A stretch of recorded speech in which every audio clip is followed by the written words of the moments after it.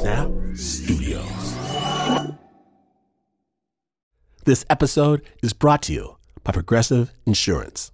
What if comparing car insurance rates was as easy as putting on your favorite podcast? With Progressive, it is. Just visit the Progressive website to quote with all the coverages you want. You'll see Progressive's direct rate, then their tool will provide options from other companies so you can compare. All you need to do is choose the rate and coverage you like.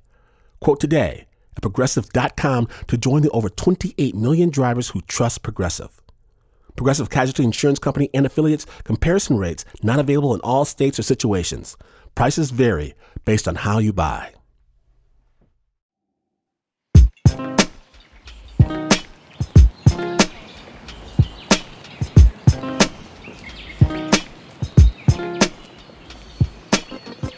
Okay, so Sunday morning, I'm minding my own business, walking down the street, passed by a group of fellas. One of them's like, "Good job!" Starts doing him a little clap. Okay. But another one says, "One step at a time. That's the only way to beat it." Huh? Never give up. Today's the first day of the rest of your life. What? Now, I don't know what it is about my appearance. The sweats, the huffing and puffing. Okay. Maybe I put on a few pandemic pounds. Don't hate. But for some reason, they see me as someone new to exercise. Like I'm beginning a brand new life, turning over a new leaf or something.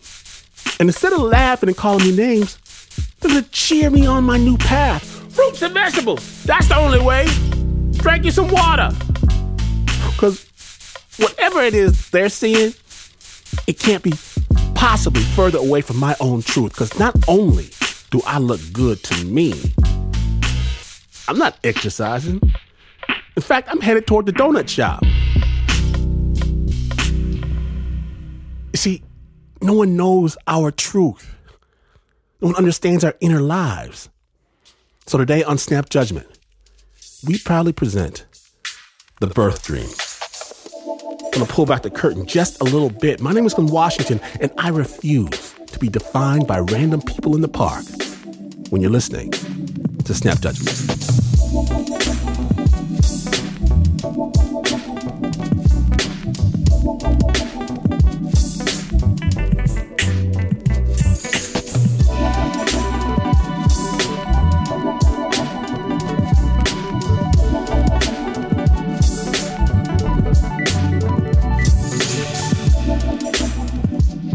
Now, the world sees you one way, you see yourself another.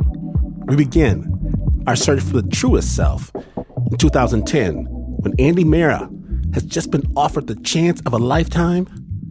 She's going to Korea. Andy, take it away.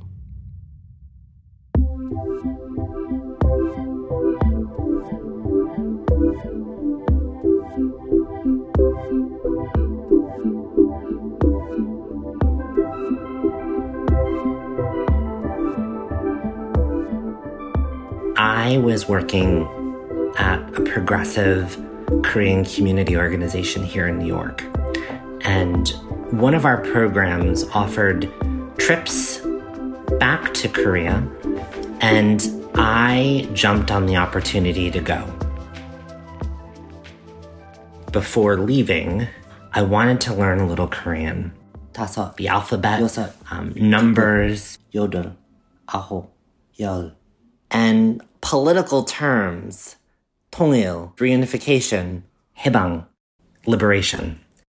But secretly, I wanted to learn Korean to be able to not just introduce myself or have the basics in place, but so that I could be able to say hello to my mother or father if I had the rare chance of finding them. I grew up reading through my adoption files. All throughout my childhood, I had access to these documents. I often remember waking up in the middle of the night and thinking that halfway around the world, somewhere in Korea, my family was going about their day.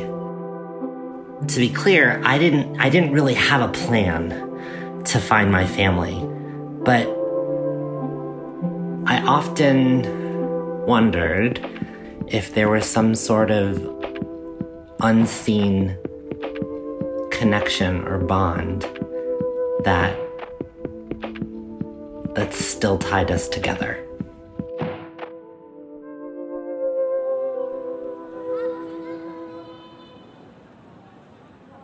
I was very eager to get off the plane. I was very jet-lagged. My legs were killing me. And I remember going through customs and collecting my suitcase and being immediately struck by the sounds in the airport. Everyone was going about their business, heading to their gates, heading to baggage claim, and all of it was in Korean. I also realized that mostly everyone looked like me. It was a jarring experience, even for someone like myself who lives in New York City, and there is a prominent and visible Korean American community. I was just struck that I blended in and that I wasn't the other.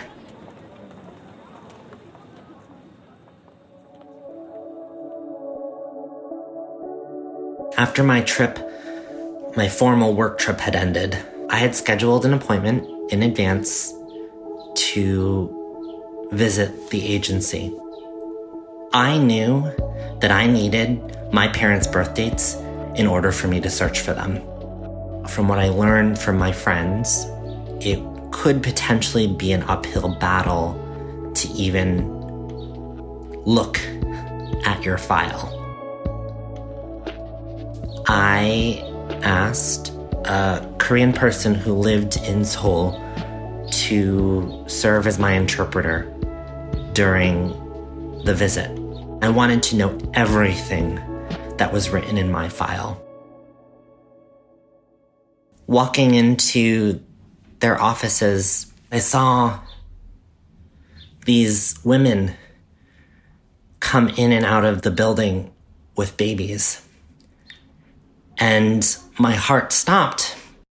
And I remember just my emotions being a big ball, a big tight ball in my chest. I was led into this small white room with no windows and bright fluorescent lights and a metal table with chairs on each side for folks to sit in and a box of tissues on the side of the table. When my file was shared with me, there was some information that was blanked over by Post-it notes because it contained sensitive information about my parents, so their social security numbers, for instance. I learned that I had an older sister that I never knew of. I grew up for some reason believing that I was the only child, or that I may have been the oldest child, which led to me being put up for adoption. And I never fathomed having another sibling alive. My head was just spinning. Through my interpreter, I asked for my parents' birth dates. And the social worker asked me why. And I said, Saju, fortune telling or divination. And in order for you to receive your fortune, you need birth dates. You need your own birth dates, but you also need your parents' birth dates as well too. The woman for a minute studied me and she said, okay, makes sense. Let me just run this by my superiors. The woman left the office, and that's when I pulled out my phone and started taking pictures of my file. And I didn't understand what I was taking pictures of, but I knew that this was information that might help me in my search for my family. And so I left that adoption agency with my parents' birth dates and photos of information about my parents. I was scared. It makes you question what's real. I was the closest I had ever been to being able to find my family. And to be in such a position after years of wondering, questions and doubts and fears.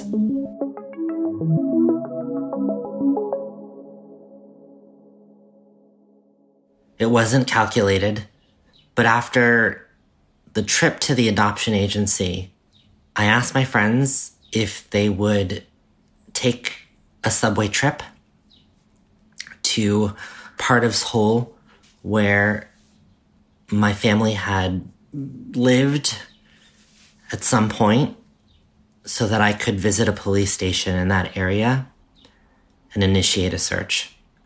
And they said yes. We made a pit stop to our hotel, and I proceeded to change. Put away my skirt, put away my earrings and my necklaces, not wear makeup, and pull back my hair into a ponytail. And in that moment, I remember feeling an immediate sense of shame for hiding a big part of who I am. But as someone with an intersectional life, I wanted the opportunity, I desperately wanted the opportunity to be able to say hello to my family before potentially being turned away because of my gender identity.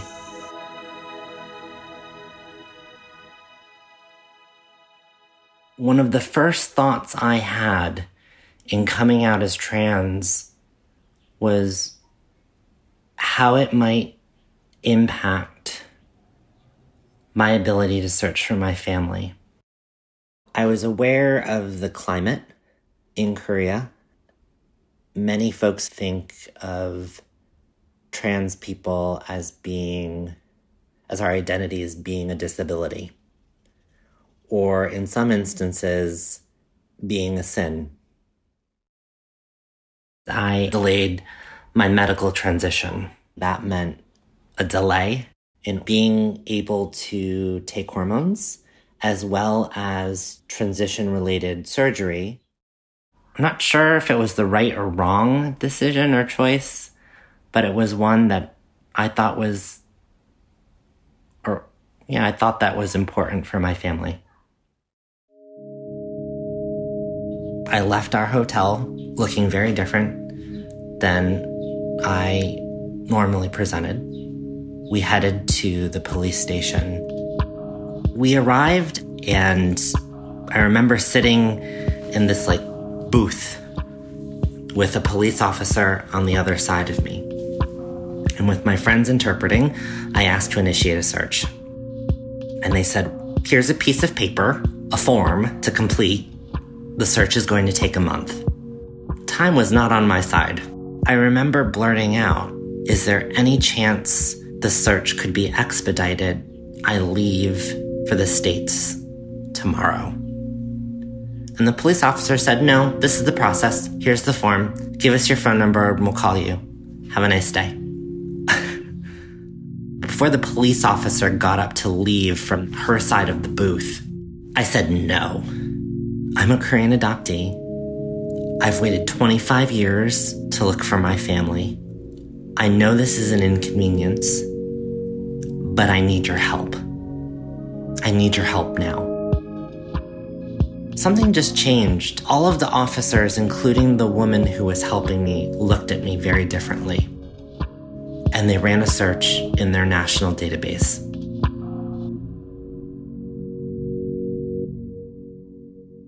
In that booth, I learned that my father had passed away in 1994.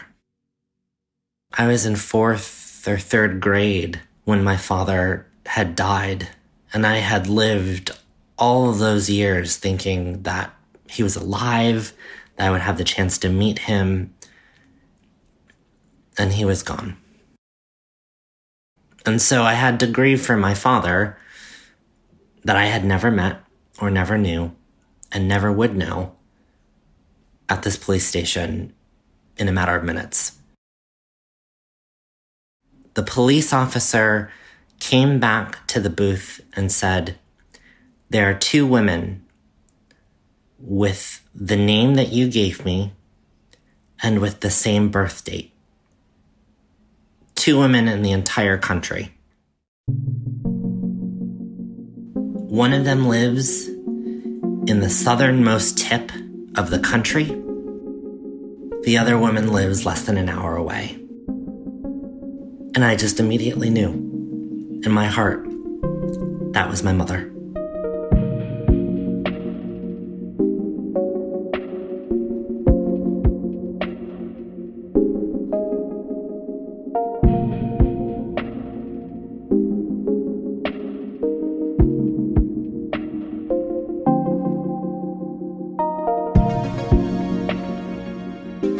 Don't go anywhere, snappers. When we return, Andy finds out whether her intuition is right. Stay tuned.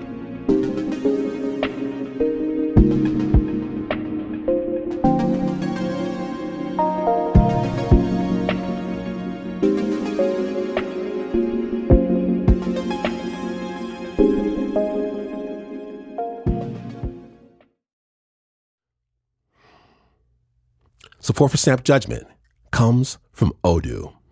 What is Odoo? Well, Odoo is an all-in-one management software with apps for every business need. Odoo has apps for CRM, accounting, sales, HR, inventory, manufacturing, and everything in between. And they're all in one easy-to-use software. And the best part about Odoo? All Odoo apps are integrated, helping you get things done faster and more efficiently. So when you think about business, think Odoo. To learn more, visit odoo.com/snap. That's ODOO.com/snap.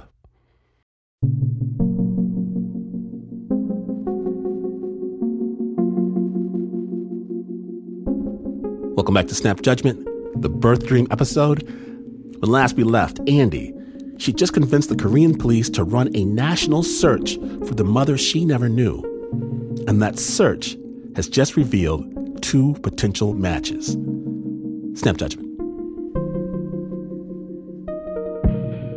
And less than an hour later, the police officer approached us in the waiting area and said, "We found your mother.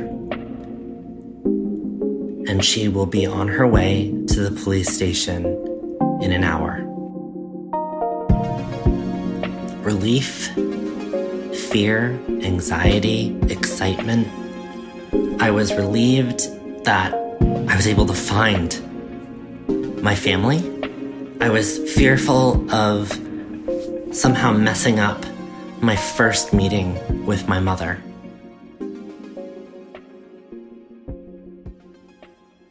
The police officers led us up to their cafeteria where we had dinner.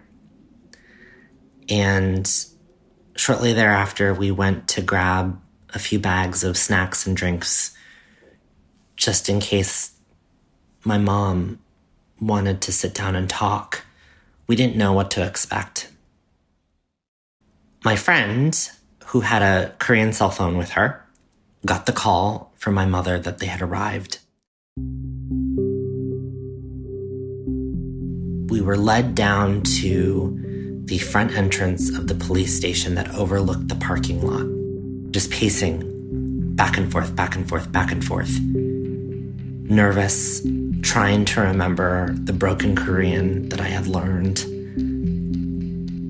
Trying to look presentable, even though I felt very naked and not me in the moment. The car drove into the parking lot, and I saw two people from a distance get out of the car and approach the police station. I saw an older woman wearing a very nice-looking black dress and heels, and a younger woman.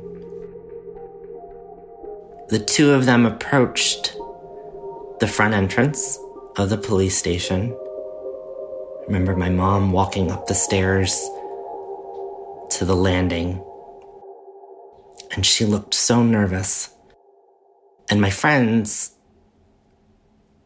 just weren't saying a word. They were frozen in silence.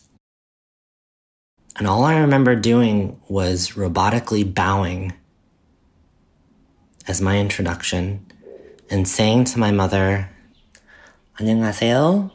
Hello. 제 이름은 My name is Andy Mera입니다. I am so sorry. 한국말 잘 못해요. I can't speak Korean. 죄송해요. And I didn't look up. I was stuck midway in the bow. These just hot tears flood my face and drop down onto the ground. My mom grabbed my hand, and I looked up, and she just let out this profound wail. Like this visceral, guttural wail. She hugged me. She embraced me and wouldn't let me go. And I later learned what she said, my baby has come home. We proceeded to go back to my hotel room. My friends stalled for time with my mom and my older sister in the hotel lobby just so that I could go up to my room, clean it, and make sure that there was no evidence of me being a woman for them to see when we brought them up to my room. We were sitting in this living room-like area, eating oranges and talking.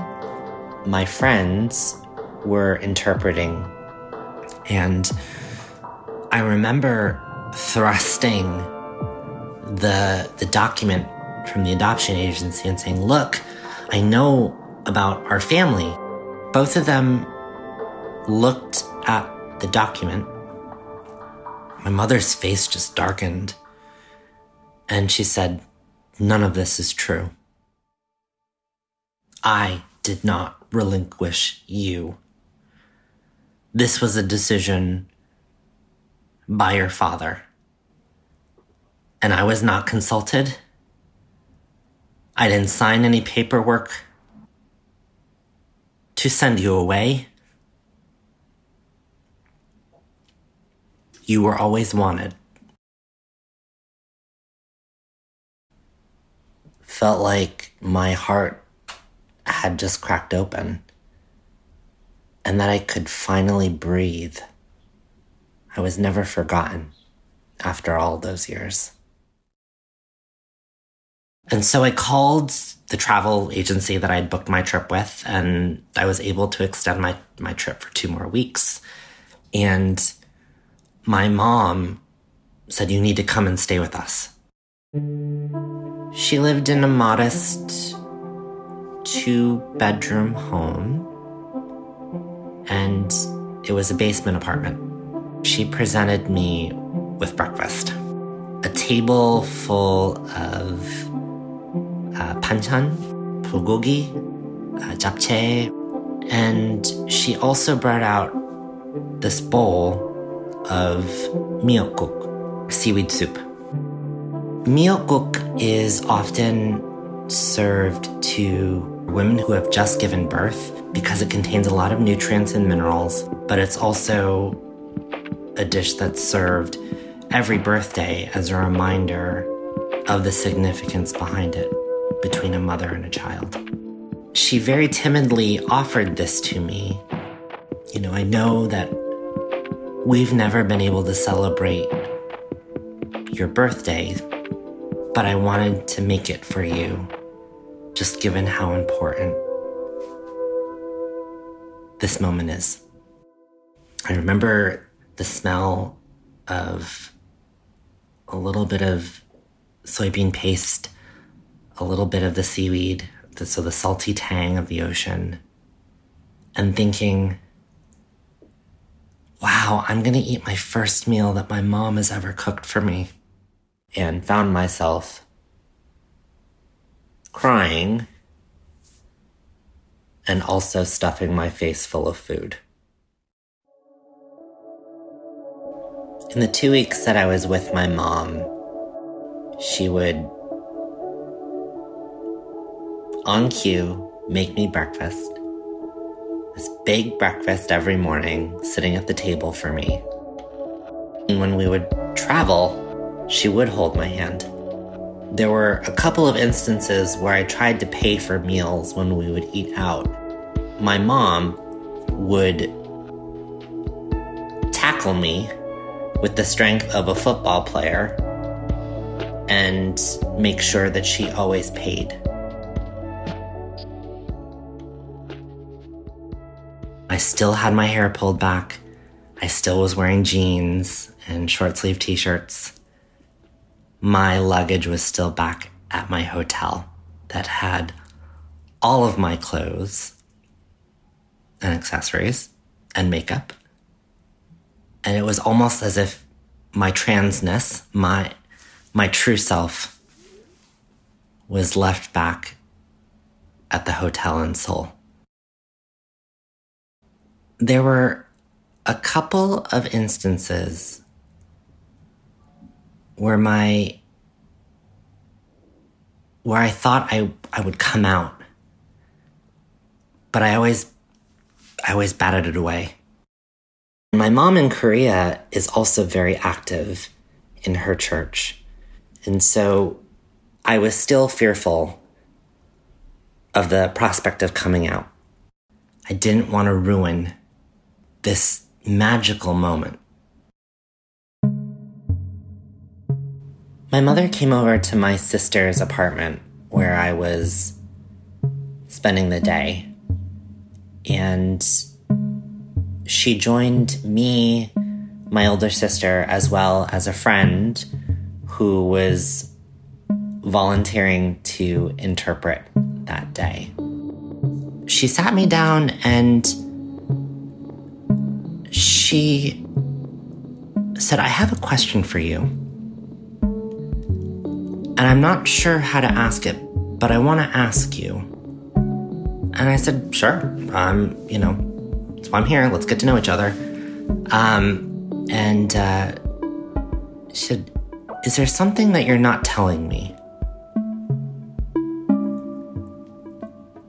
And I said, "We've only reunited for 2 weeks, and I'm sure there's plenty of details about my life and your life that will come out as time progresses." She said, No. It seems that you are concealing something about yourself from me. What is it? And I looked over at my friend and I said, there's no way that my mom is talking about the thing that we both know to be true about me, but she doesn't know. Or does she?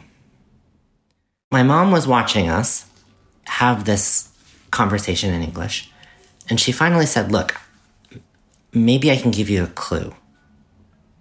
She says, "Please don't get offended, but I think it has something to do with how you look. You are very pretty." I started to sweat. Somehow my mom had figured something out, and I had no idea what gave me away. There are a lot of things about me that you don't know. Would you still love me anyway?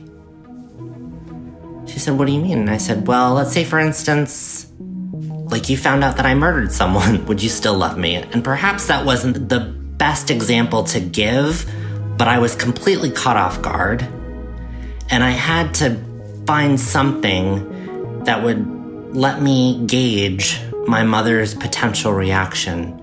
I'm just saying, as an example, would you still love me? Would you still love me regardless? And my mother said to me, of course. I looked at my friend and I said, I have no choice. And she asked me, okay, how do you want me to translate this? And I said, no. I looked to my mother and I said, 엄마, 저는 Mom, 남자 아닙니다. I'm not a boy. 저는 I'm a girl. 여자입니다. 저는 I'm trans. 트랜스젠더입니다. And almost immediately after the words came out of my mouth, my body went limp. And I couldn't look at my mother. My face got so hot and red. I just started to cry profusely.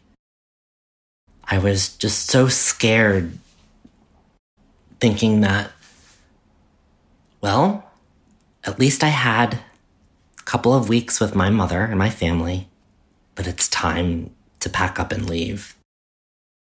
Very gently, she reached over and she held my hand. She looked at me and said, Mommy knew. There was no disgust or disdain or anger. She was very calm. And as I was wiping away the tears on my face, I just sputtered out, how did you know? And she responded, birth dream. So many Korean women reportedly have these dreams as they are pregnant, dreams that reveal the gender of their children. My mother followed it up by saying, I had birth dreams for your older sister, your younger brother, and your youngest sister, but I never had a birth dream for you. Your gender was always a mystery to me, and now I know why. And as my friend was just translating this, I was just sitting there dumbstruck. My mom said to me, I thought I had a son, but I have a daughter instead. And that's okay. You're precious, and I love you.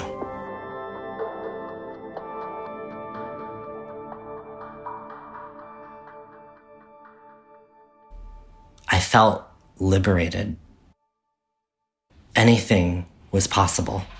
I didn't have anything to hide from my mother or the rest of my family. I could just simply be me.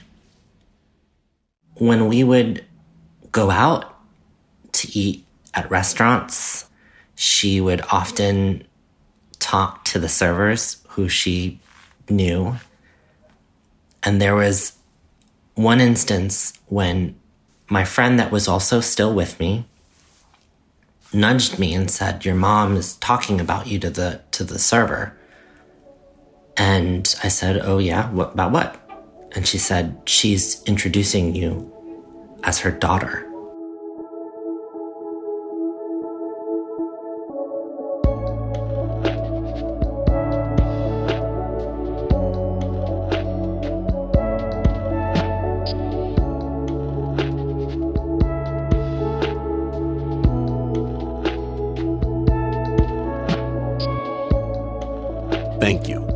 Thank you, Andy Mehra, for sharing your story with us. Andy still lives in New York, where she's the executive director of the Transgender Legal Defense and Education Fund. And Andy and her family in Korea, they are tighter than ever. To find out more about our work, check out our website, snapjudgment.org. The original score for that story was by Renzo Gorrio. It was produced by Regina Bediaco.